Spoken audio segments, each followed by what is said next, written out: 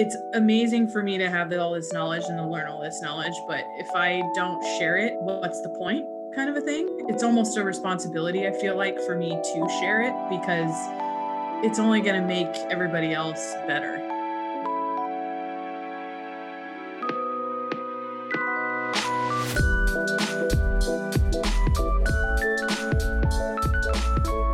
What's happening? What's good, dough? It's your boy, iDrift. How are you doing today? I'm doing great on this happy freaking Friday. Oh yeah. Today we have an amazing interview with Laura Meyer. She is an amazing pizza maker, Tony's partner in crime, and she just has so much to offer. Her knowledge, her experience. She's been in the pizza game for, oh my goodness, over 10 years. And she's just been persistent with it. She doesn't own a business, but she has knowledge that other people would never come upon themselves because of the experience, because of the fire she's put out, because of everything that she has done in the last 10 years. And really, we get to understand her thinking, her approach to pizza. And honestly, I am so impressed with what she's been able to accomplish. And I look forward to what she's going to continue to accomplish in the future. This is a great episode, so sit back, relax, and enjoy the show. And remember to always ask, what's good, dough? All right, hold up. Just a quick reminder, please add me on Instagram at What's Good Dough. We're trying to get this episode, this podcast, this show to as many pizza lovers, aspiring pizza business owners as possible. We want to help the world out there. Kind of what Laura does. You know, she teaches. And that's why I like her so much, because she is an educator, something I always wanted to be growing up. And so this is my way of sharing the folks that I get to talk to and learn from all the time. So I'm sharing it with y'all. Hopefully y'all like it. So add me on Instagram. Leave me a comment. Let me know what you like, what you don't like. Give me a rating on Apple Podcasts. Appreciate y'all who have already shown love to the show. And I'm going to keep doing it for y'all. So thank you. Now, sit back, relax, and enjoy the show. First question. What's good, dough? What's not good, dough?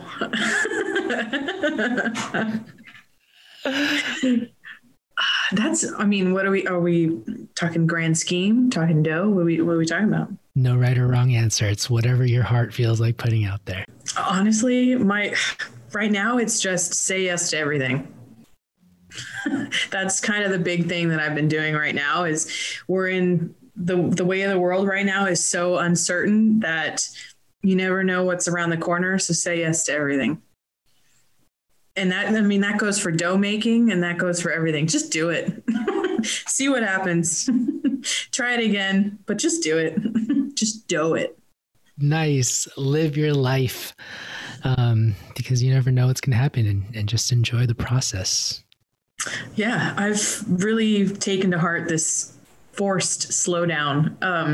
It's been nice. Out of all the bad things that have happened this year, I love the one great thing is all of the podcasts and virtual classes, and just people are so much more into it because they have the time, and I'm all about it. I'm learning just as much as everybody else is as we go along. So you get nerdy with it. It's fun. I love getting nerdy about it. Yeah, I'm all about it. People look at me like I'm weird, but it's cool. I'm laughing. One thing that really stood out to me was someone told you you're still doing pizza after all these years, and I bet you get nerdy about it. And you're like, I can tell you love it.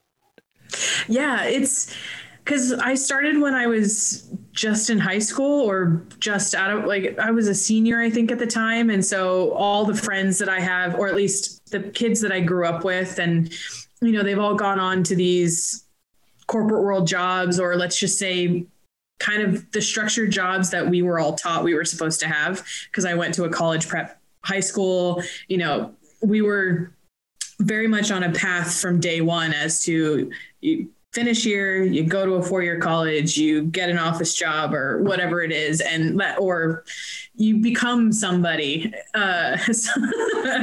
And that was always like the path we were always put on. And me and my siblings, I don't think we were ever on that path to begin with. That's not how we grew up. That's not how my parents kind of taught us.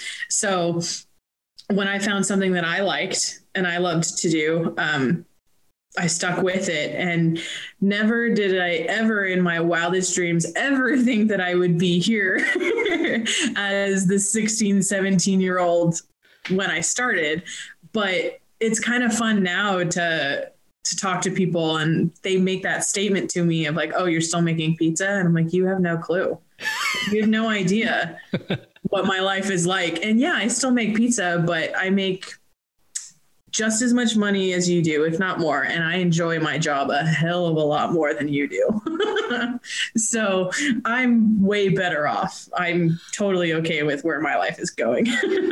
It's like the fact that you stuck with it and really it evolved alongside of you. It was like it grew with you and you grew with it. And it just became you took pizza to a whole nother level. It really only in the last, believe it or not, I would say 2 to 3 years have I really felt like, okay, I think I know how to really do this now. Because the first 10 years, and I make it sound like I'm some Yoda, but for the first 10 years, I was really just enjoying the job. I was really enjoying the camaraderie, the family, the restaurant atmosphere, and the people. I was in my 20s and I was living in San Francisco. I was away from home, and I was really enjoying that kind of life, really learning what it was like to be on my own and in that atmosphere of having a full-time job and going out after work and really just loving the job. And then it really only has been in the last few years have I kind of settled in and realized like, okay, I love this job, but there's so much more to it, and really kind of appreciated the science and have really learned to love the little nuances and the science. And I read these books. I read a succession of books like back to back or in tandem, and one kind of alludes to something else that I pick up in another, and it just like it all intertwines. And then this is super nerdy, but I just started picking up weightlifting again, and I was super duper sore. I'm sore all the time, actually, but I was thinking about, lactic acid in your muscles. And I'm like, but wait, there's lactic acid in fermentation. And then I started nerding out on kind of the similarities between the two in terms of building muscle in human form and building protein / muscle in dough form. And it was just one of these like, whoa moments. And, and I had to, because a light bulb went off, and then I obviously had to call people because I needed to know if I was right or if I was just making this all up in my own head. And it was just so cool to be able to like nerd out on that kind of stuff with other people who also appreciate it. And I really do love it. Did you find a conclusion or anything? It gets super duper specific. Obviously, I'm not a doctor by any means, so I don't know the super, super minute details in terms of muscle building. But when you look at it on the broad sense of fermentation and muscle building, I mean, with muscles, you rip or tear down muscle fibers in the absence of oxygen, which is all that. And then the lactic acid is kind of a byproduct of that work.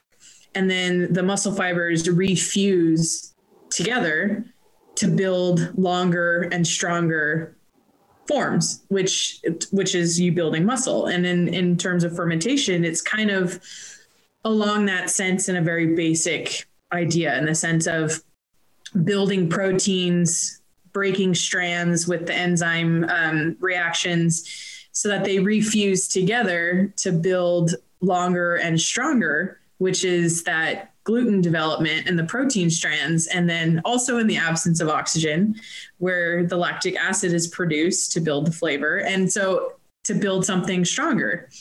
And so it's kind of like this, it was just this cool moment of nature has found a way to kind of duplicate itself in another form in like two very different organisms. And it's cool to see that kind of duplicity in nature. And it's something that happens whether we know it's happening or not. And it's so cool to me because now it's not just food. It's food for the mind and the body. And it's just has broadened it out so far for me, because as a kid, you couldn't get me to study science by any means. I hated it. And now I'm like shoveling it in as fast as I can because it makes things connect. And it's really cool. And I get really excited about it now. It's funny how much more knowledge, how many more books, how many more things we can study or consume when it actually means something to us, or when we're actually like into the subject. It's very true. And even with I just found out one of the new employees that we hired, he's 20 years old, and it's nice to see kind of a young, fresh face. And it's new to not be the youngest one in the room anymore. So it's kind of nice to be the older person, the wiser person now. But, I always tell people, like, don't go to college if you're not ready for it, because I did. And I'm sure glad I did. I'm very glad I went and I have the degree that I do. And I learned a lot of skills in terms of reading, writing, complex thought, analytical thinking, those types of things that I probably it would have taken me longer to learn if I hadn't. But at the same time, I appreciate learning so much more now. And I have so much more of a passion and drive for a specific subject than I did when I was 18 and I had no clue what I was doing. So it's just one of those things where I say, hold off. You'll figure it out, but you have time. I wasted a lot of time and money, unfortunately, going to college and not applying it. And it's like, that's such great advice. And hopefully that person listens to you with your experience and your wisdom, and, and you save them some time, because a lot of people just don't know what they want to do. But when they find it and they're as excited as you are about pizza and they apply themselves like that, they're going to be much better off, I think. Yeah, I was very lucky in the sense of when I was first going to college and I was really trying to decide what I wanted to do, I was learning to separate out what I liked and what I didn't like. And the things that I like are always centered around people and kind of what makes people tick. And food and language has always been one of the main driving factors of like what makes people tick. And so I started learning Italian in high school because I didn't want to take Spanish. And I followed it through into college, and then I studied abroad. And it was one of those, I didn't do it intentionally, but all of the things kind of came together as an adult and into my professional career. And it all kind of clicked. And I didn't know that I was doing it at the time, but I really just went for what are the things that I liked. And I've figured out how to put them all together into a career. That's a great way to kind of like build your roadmap of how you want to live your life. Like, what do I like? And how do I make it into what I do every day, and maybe make a healthy salary, a decent living off of it, some sort of fulfillment? I mean, everybody wants to have a roof over their heads, right? And be able to feed themselves. Of course. So as long as you have enough, but you're like really enjoying what you do, it can multiply into something as amazing of a story as yours, going to Italy, applying the languages that you've learned. Yeah, I definitely feel like I'm one of the lucky ones in the sense of I've learned to apply the things that I like and weed out the things that I don't like. And especially because I'm not an owner yet. I'm not I don't have that responsibility yet of everybody else that I employ and all of the financial requirements that come with it and all of those things. So in having stuck with my job and working with Tony and wanting to move up the ladder and learn everything I can, but at the same time, kind of learning to be patient and learning to bide my time and learn what I can, and also partner with those. And it's only benefited me more. I feel like in all of these types of interviews I do, or just talking to people in general, the one main thing that I always tell people is patience and listening are really the biggest things. My biggest takeaways that I feel like have gotten me to the level that I have, because I've learned to be quiet for one and listen to those who are smarter than me. And then to be patient. Like I'm not in a rush to go open a restaurant when I have no idea what I'm doing. Just because I've learned, just because I can make a great pizza doesn't mean I'm going to be a great business owner. So I've learned to kind of slow down, learn what I can, and be as beneficial to anybody else around me at the same time, but be patient and it will happen. So you're playing the long game, and you kind of cut out earlier when you said, I'm not an owner yet. Is that what you said? Yeah, I'm not an owner yet, and who knows what the future will hold. I'm very happy with where I am right now. I mean, my relationship and partnership with Tony, the camaraderie we have is something that you don't find very often, and being able to work together professionally, but then also personally, our personalities click. We don't fight. We're not at each other's throats. It's not a conflict for us to work together. And for the longest time, as he's learned, I've learned, and vice versa, and being able to kind of bounce ideas off of each other. And, usually he's the one that has these crazy ideas, and I'm always willing to go along for the ride. I've learned to say yes and not to say no, and to be hesitant, and question, but at the same time, just jump right in. And so I might not be an owner yet, who knows what the future will hold, but for now I'm happy with what I'm doing. And he's allowed me the room to grow on my own as well. So it's never been an issue. Yeah, I mean, no doubt. You've been with the organization and with Tony for so long, and seeing your role evolve and just soaking up all that knowledge. I mean, I know you can't predict the future, but just out of general curiosity, is it something you think you'd want? Or are you like thinking, let's ride this A+ partnership like no one's ever seen before?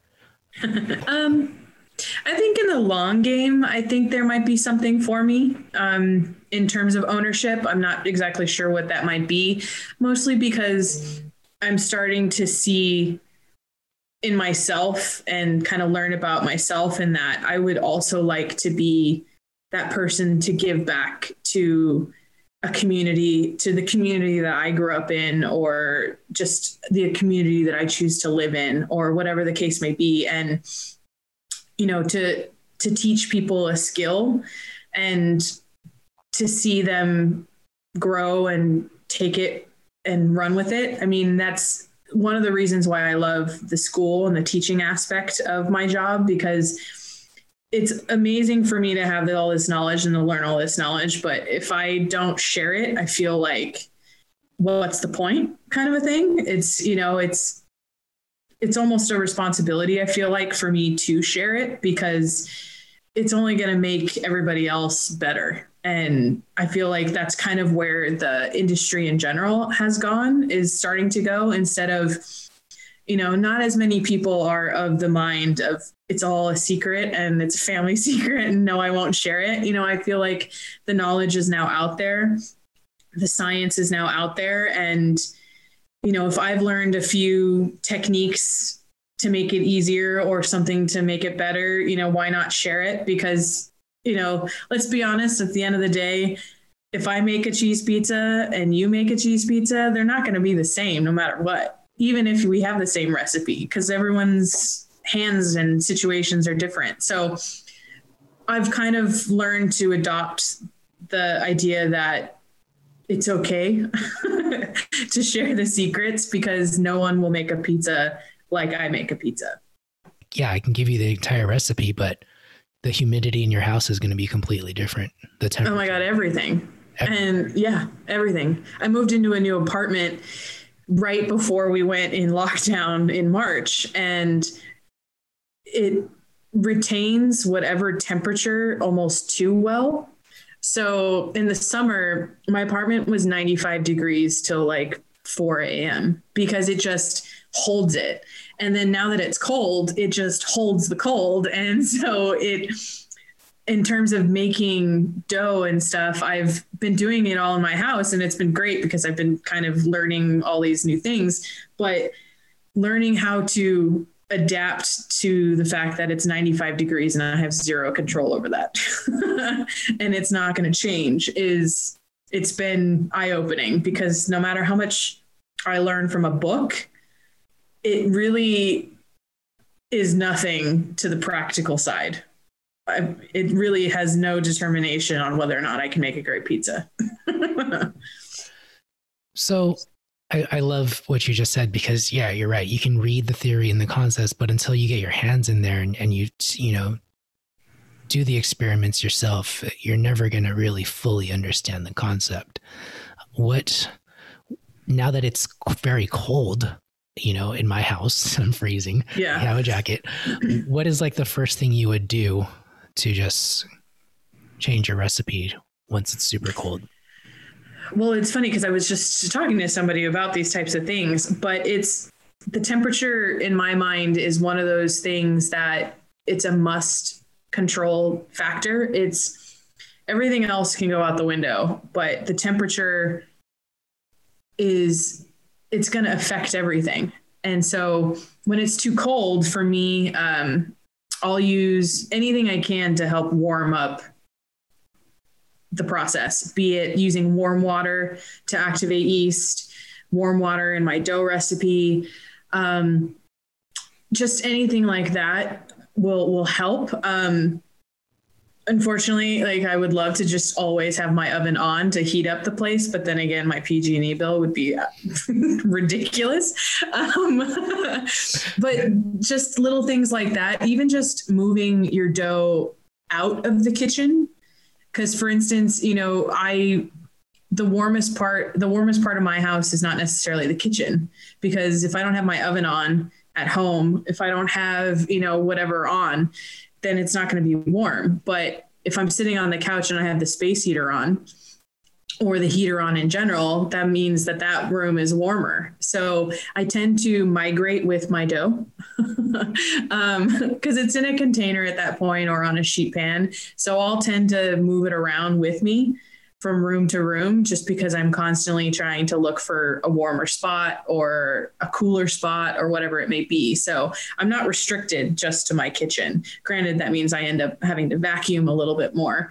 But that is one of the things. And then in the summertime, in the reverse, it's using a refrigerator, using cold fermentation methods, using ice, learning to refrigerate your starter a little bit before using it, if you're using it. And then also knowing that your dough and yeast is a living thing, so that even after your mixing, your dough is going to continue heating up. It's going to emit heat because it's a living, growing thing. And so understanding that, okay, I can't just throw it into the refrigerator right away in a closed environment, be it a container or on a dough box or whatever, is that, to let it kind of breathe a little bit before it goes into that container, to let the heat escape so that it doesn't blow up on me. Those types of little things, you wonder, when you take the top off of a container, why there's condensation. Why is it wet on the inside of the container? It was dry when I used it, and kind of asking the questions and learning why, and then for the next time applying the answer.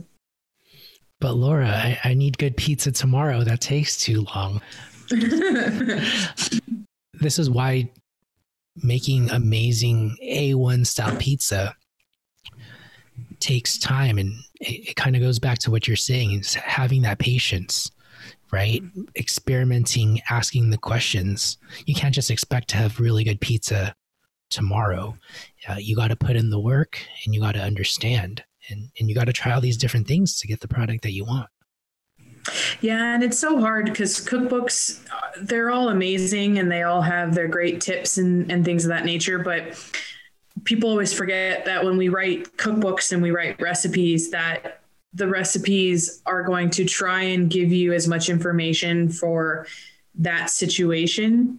But then as soon as your parameters change, it kind of throws everything out of whack, especially when it comes to dough, be it bread or pizza or anything like that. I mean, it's really hard to write a cookbook that will give you all of the answers, because anytime you change one thing, everything else changes with it. So if we were to write the best cookbook ever, it would probably be 1,000,000 pages because it has to, situation A is going to change. And then now you end up with 10 more pages of what ifs and whys. So I give kudos to everyone who's ever written a cookbook, because it's trying to simplify it enough for someone who's willing to give it a go. But at the same time, it's difficult. You've been part of a cookbook, right? Is that right? I've helped. Like I was there with Tony when he wrote his cookbook. I didn't necessarily change his recipes, but I did help him with like the production side and putting the pictures and building all the food and all that kind of stuff. So it was an eye-opening experience to watch him write it and then see what goes into putting it all together, because it's a lot of work. Any key takeaways? Any big lessons that you learned through that? The one thing that I always have taken away from it was actually the photography. Because, we all talk about social media now and the impact of social media on anybody, young people to older people, and kind of like how fake it can be because of the settings and stuff like that. And it's one thing that I always have to remind myself with food photography as well, is that they are trying to present you with an image of the real thing. But in fact, that image is created based off of everything that's wrong about it. Just like how photos of ice cream and beer are usually made out of soap and water and just all these random things, but the final image is, so it's just kind of a reminder of, you're striving for something, but how you get there will always be different. Going back to the tweaking of the recipes, is that something you kind of warn people at when they go to your school? Because they're learning it in San Francisco, and you're the head instructor. Is that right? Yeah. Tony's the master instructor, and then kind of I work alongside him, and kind of we work in tandem. Got it. And people come from, all across the world to go to your school, and it's obviously going to be different here in San Francisco. Is this something you warn them and teach them about as well? Yeah, it's always a little difficult at first because most students, they're really nervous. I mean, you're investing a lot of time and money into a restaurant or a concept that will hopefully make you happy, but also earn you enough to survive on. So it's pretty scary at first. And it's trying to reassure someone that like, we will figure this out and you will learn it, and, to not be too afraid of it and to kind of just absorb it, is a little hard at first, especially because everyone comes in, at least most people come in, and they want the golden recipe. They want you to tell them exactly what they need, from dough making to sauce to cheese to just to everything. They want an exact playbook that they can then take home with them, and they can just duplicate, and everything's going to be great. And we kind of have to remind people that unfortunately that doesn't exist. We are going to teach you recipes and we are going to teach you the science, but the objective is to learn how to take these recipes and take the science that you've learned so that when you go home, you can either try and recreate what we've done here or manipulate it for what you're looking for. And that's always kind of really daunting for a lot of people, because if you've not ever worked with dough before, it's hard working with something sticky, and it's very frustrating because it doesn't do what you want it to do. So trying to teach people in the beginning is a little difficult because it's mostly just the nervousness and that golden recipe idea, and then teaching them. So we will teach you a certain recipe with the San Francisco factors, but then we will also teach you, okay, if you live in the Midwest, or let's say you live in a very extreme seasonal environment, how to manipulate in the summertime and in the wintertime. Or let's say you have all the funding in the world, how to build a perfectly controlled, temperature controlled dough room with a water filtration machine, and all of these amazing things that now exist out there. So we'll kind of teach you both ways. I mean, in San Francisco, we are very much a no frills environment. We are subject to really old buildings, so we aren't allowed to do any structural changes. So whatever is there is there. We don't have air conditioning, and it wasn't really a big thing in the past because it was really temperate all of the time. But now with how the environment has changed a lot, we've noticed that our summers are more extreme now, at least for San Francisco standards. So we now have to manipulate our dough production in the summertime because of the heat, and not necessarily humidity, but definitely the heat.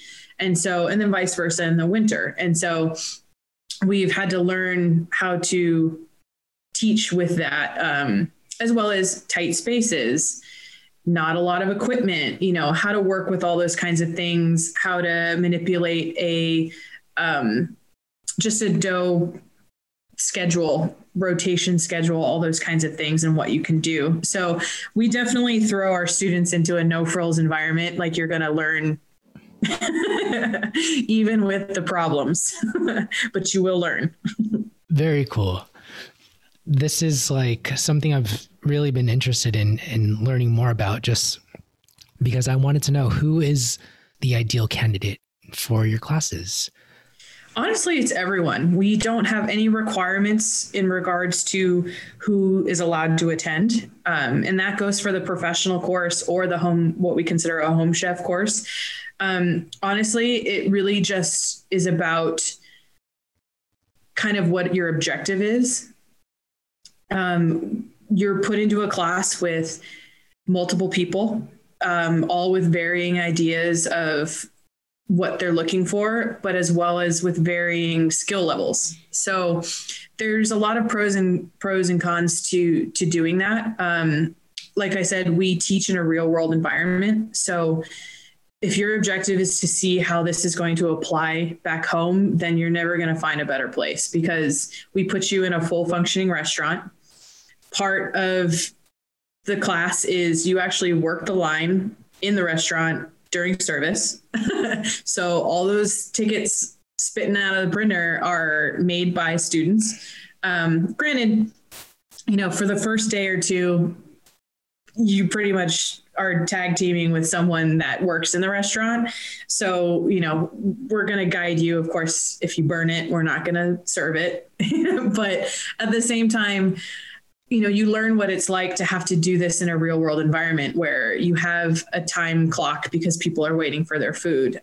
Let's say someone didn't show up for work and now you have to do two different things. Or let's say now the bathroom's overflowing and now you have to figure out how to do it all. And, you know, like we show everyone the flaws. We don't expect a perfect environment because no restaurant is. And so with that, we don't expect anyone to have a ton of skill. We actually kind of prefer it because then it means that you don't have any bad habits that we have to break. It's easier to learn new ones than it is to break old ones and form new ones. So it's always kind of nice for newer people just because they have no idea of what to expect. Whereas those who come in with a ton of experience, they bring something more to the table in regards to their experience that is different than my own. So, you know, just because I might be the teacher doesn't mean that we don't all speak as a group. You know, we all feed off of each other's experience levels. And, you know, if someone on the other side of the world can't get the product that I get, then, well, what is available to you and how does it differ? You know, so we all kind of learn. And so I always tell students, same thing with Tony is, you know, yes, ask me questions, but also ask the other people in your class questions because they're all going to have different experiences and ideas that Tony and I might not have. Interesting. It's like a real community learning kind of thing, learning from your peers and then learning the actual line too. That's dope. I mean, it's nerve-wracking at first, not just for the student, but also for us. I'm not going to lie, but to see where they start on day one to see where they finish at the end of day 5 is you can not only see the confidence level grow, but the skill set, the comfortability, you know, the nervousness that they might have had on day 1 or, you know, because everyone's unsure of, you know, am I going to break the dough? Am I going to tear it? Am I going to ruin it? And then by day 5, they're throwing it around like it was nothing. And so it's nice to see the evolution. Yeah. What about the home pizza makers course? Like, do you still get to go on the line there? And I guess, well, that one we actually, that one is primarily when the restaurant is closed, just because we tend to have a few more people in that class and that way they can kind of get experience on everything. It's a little bit harder with the home chef just because not everyone has the same equipment. You know, some people are fortunate enough to have a wood burning oven. Some people are only have their regular gas oven. So we try and kind of ask everyone in the beginning, okay, what do you have? What are you looking to learn? Any experience level, you know, any experience that you do have. But at the end of the day, we are trying to teach them how to do it at home. You know, we do want them to be able to make dough at home, whether it's in a mixer or not, and be able to make a great pizza. So whether you have a wood burning oven or a gas, it makes no difference. We're going to teach you kind of it all. The one great thing that Tony's always done that he's taught me is we have no secrets. You know, we'll give you everything. We'll pretty much teach you everything. So, you know, ask away and we'll tell you, we'll tell you pretty much how to recreate everything we do in the restaurant. There's no secret. And so I'm definitely a believer of that. I might make you work for it a little bit in the sense that I'm not just going to like give you the answer. I'm going to make you try and figure it out. But for the most part, I will give you the answer. It sticks in your brain more if you have to work for it at first, right? If you're like applying yourself and then you give me the answer, then I'll never forget it. Well, I want people to be able to think for themselves. And that's kind of the big thing that I've always wanted others to learn is that, like, yes, I can give you exactly how much oregano to put in a sauce recipe, but part of learning is, especially with food, is the trial and error and learning what you like and what you don't like, because what I do and what you do will never be the same. So it's one of those things where, like, yes, I will give you a sauce recipe, but part of it is learning what do the spices do? What do the different types of tomatoes do? And then being able to build it from there. And so, like, at the end of the day, I will give you a sauce recipe, but I am also going to make you think about it first before I give it to you. I'm laughing because, like, imagine if you gave someone a sauce recipe, right? And they just like didn't like it, but they just kept using it because they didn't want to think for themselves and they didn't want to adapt to the taste. Yeah, and knowing that, tomatoes are pretty cheap considering all the other things that we put on a pizza. And, the whole idea of you don't have to add water, to a recipe, or you don't have to add sugar is a big one. You shouldn't have to have sugar if you're using quality ingredients, especially for something that is cents when we're talking about the grand scheme of how much it costs to make a pizza. I mean, why should I have to put an additive in it or dilute it to spread it? So it's using the quality, and then also using, knowing what a paste is or a puree. And then it's always really hard because what we can get in restaurants versus what you can get at home is going to be, there's a big difference there in terms of quality and care in terms of production. And so one big thing that I always tell home chefs is make friends with your local pizzeria, because they will in turn hopefully sell you the quality ingredients that they can get, which will then just make your pizza at home that much better. I mean, I would rather buy tomatoes from my local pizzeria than buy tomatoes that are on my grocery store shelf. For sure. Shout out to my first podcast guest.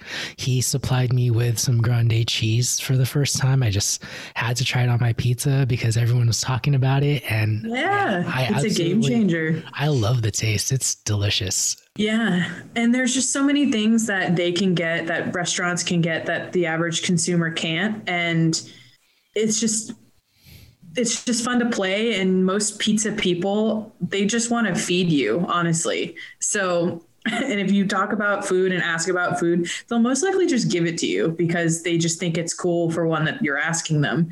And then two, because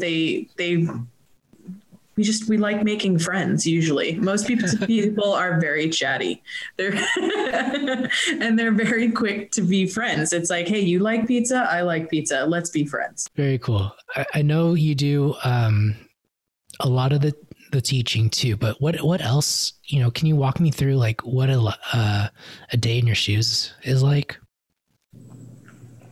Well, these days it's a lot more simple, which is kind of nice. Well, because of the holidays, but also just I've been really tweaking a focaccia recipe.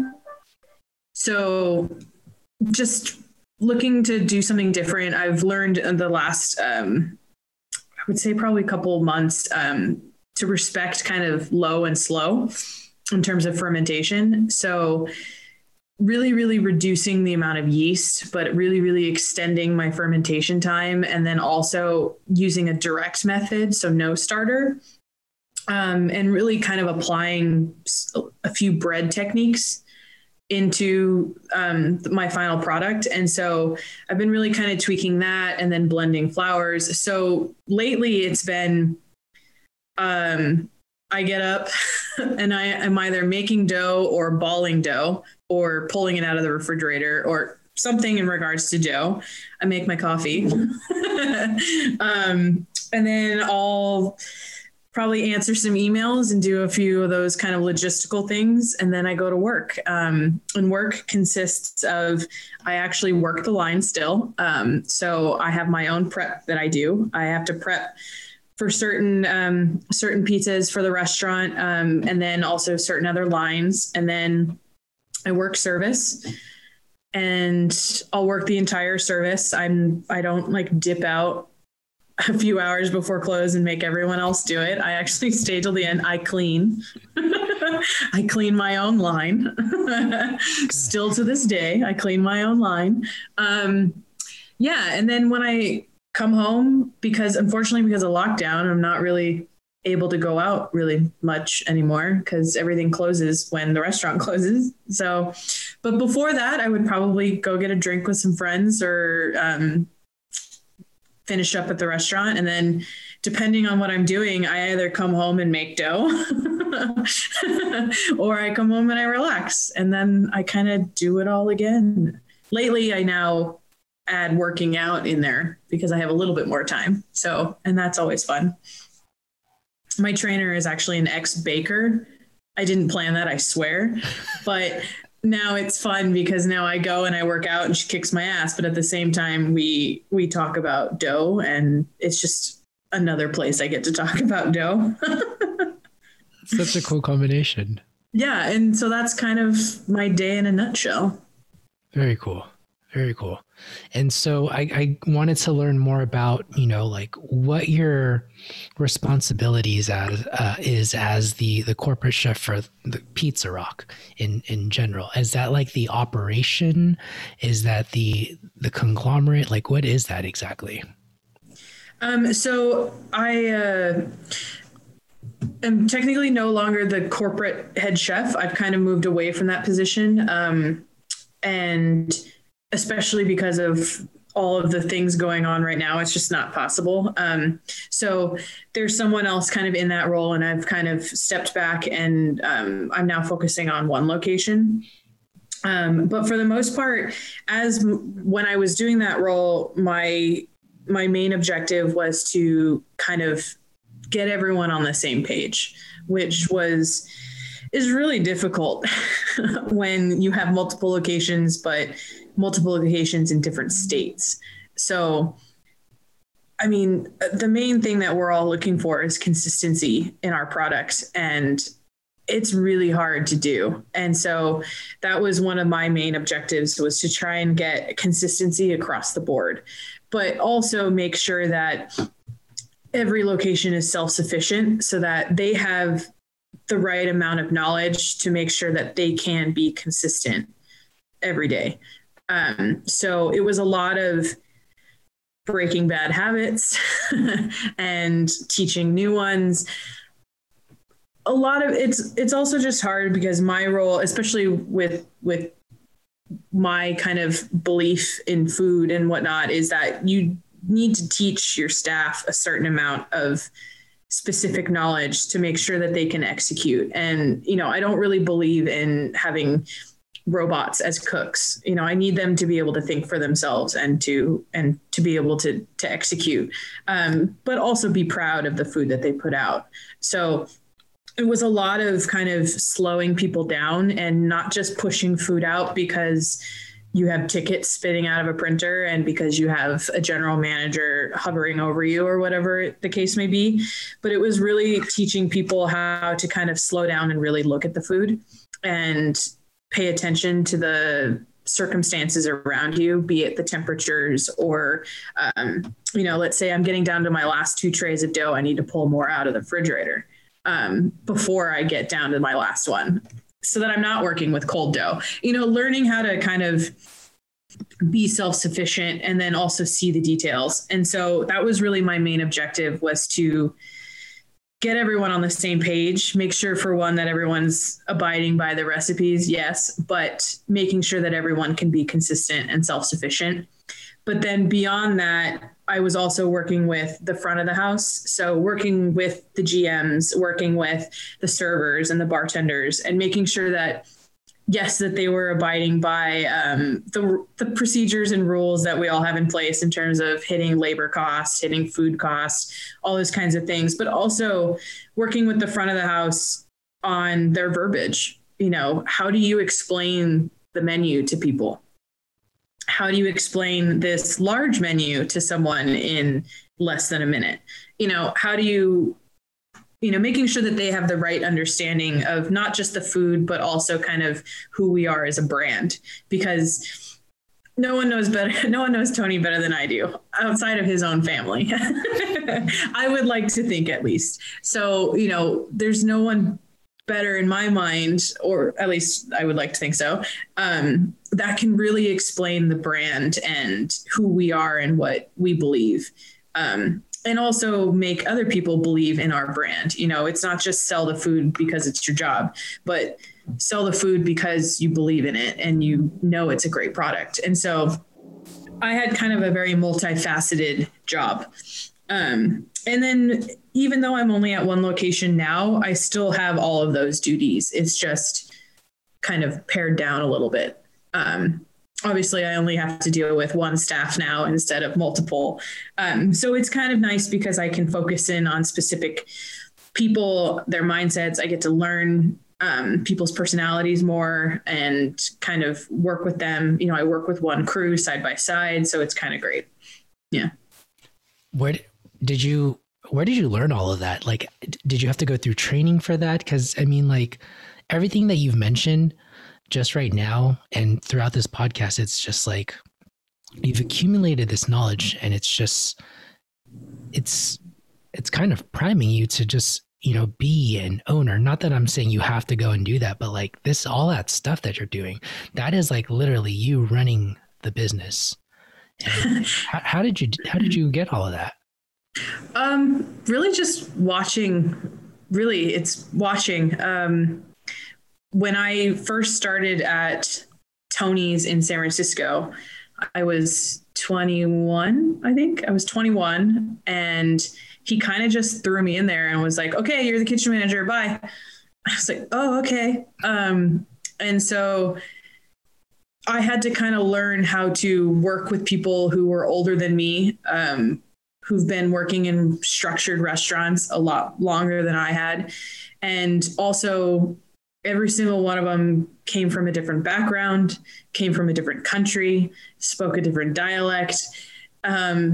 And that goes for the front and the back. And so it was one of those things where I was kind of thrown into this melting pot of everything. And I had to learn how to manage, not just the flow of the restaurant, but also learn how to manage people, and how to get them to do things that they probably don't really want to do, like clean.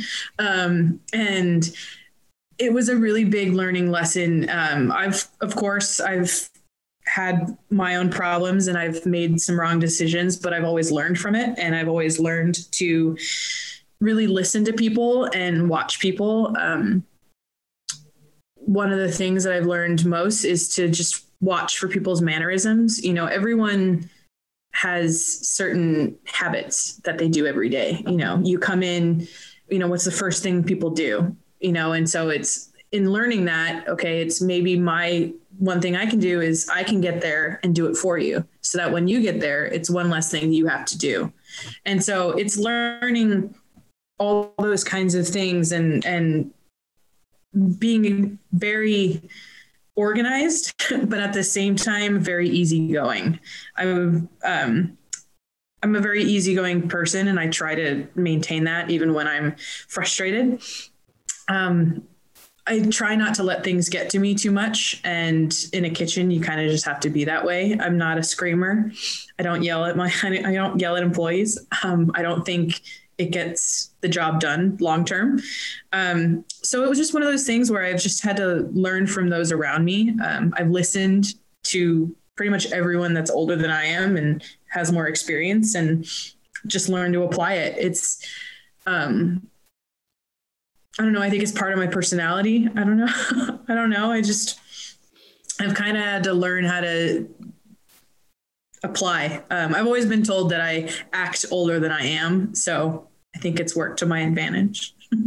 Definitely. I mean, you are, I just, I look up to everything that you've been able to accomplish. And I think it's, a lot of it has to do with what, your ability to pay attention and listen and then apply. I mean, seriously, you're really cool. I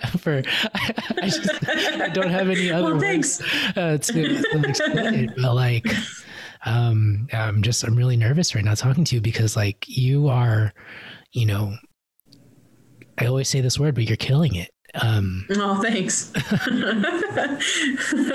appreciate that. I mean, it's really easy for me to just kind of put my head down and forget about the rest of the world and just focus on what I'm doing right now. And so I really appreciate the kind words, because it's easy for me to forget that I have an impact on people that I might not even know.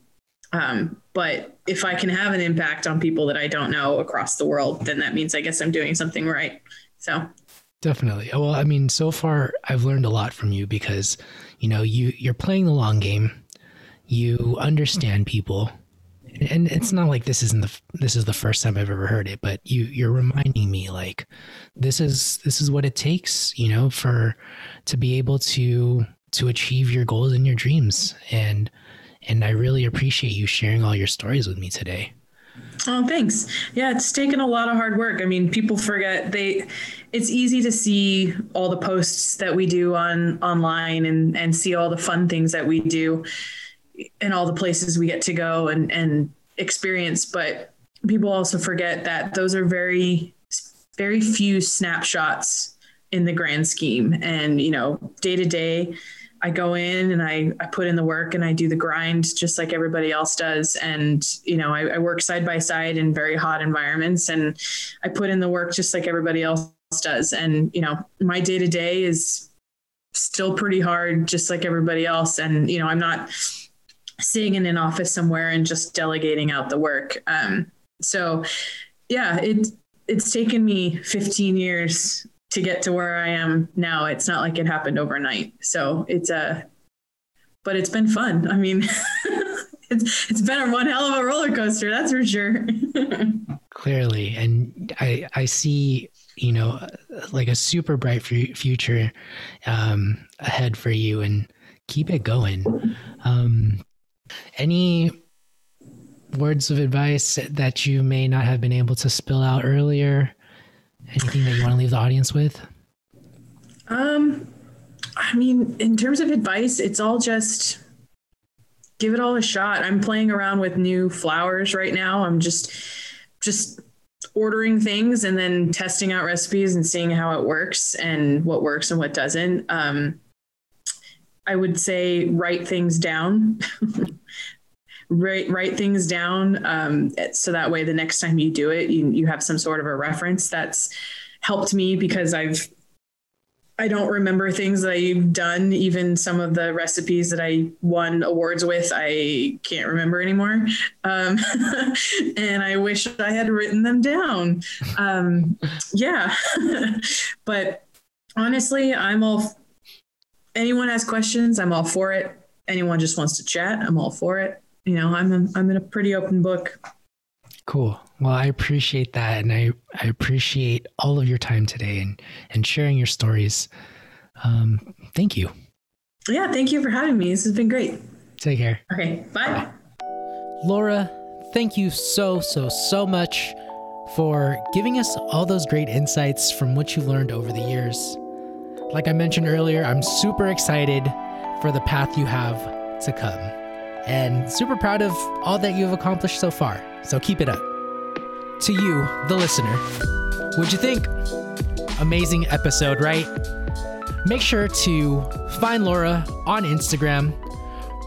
Her IG handles will be listed on the show description and on the Instagram post if you want to find it quickly. And thank you so much for just listening through and continuing to support the show. You're amazing.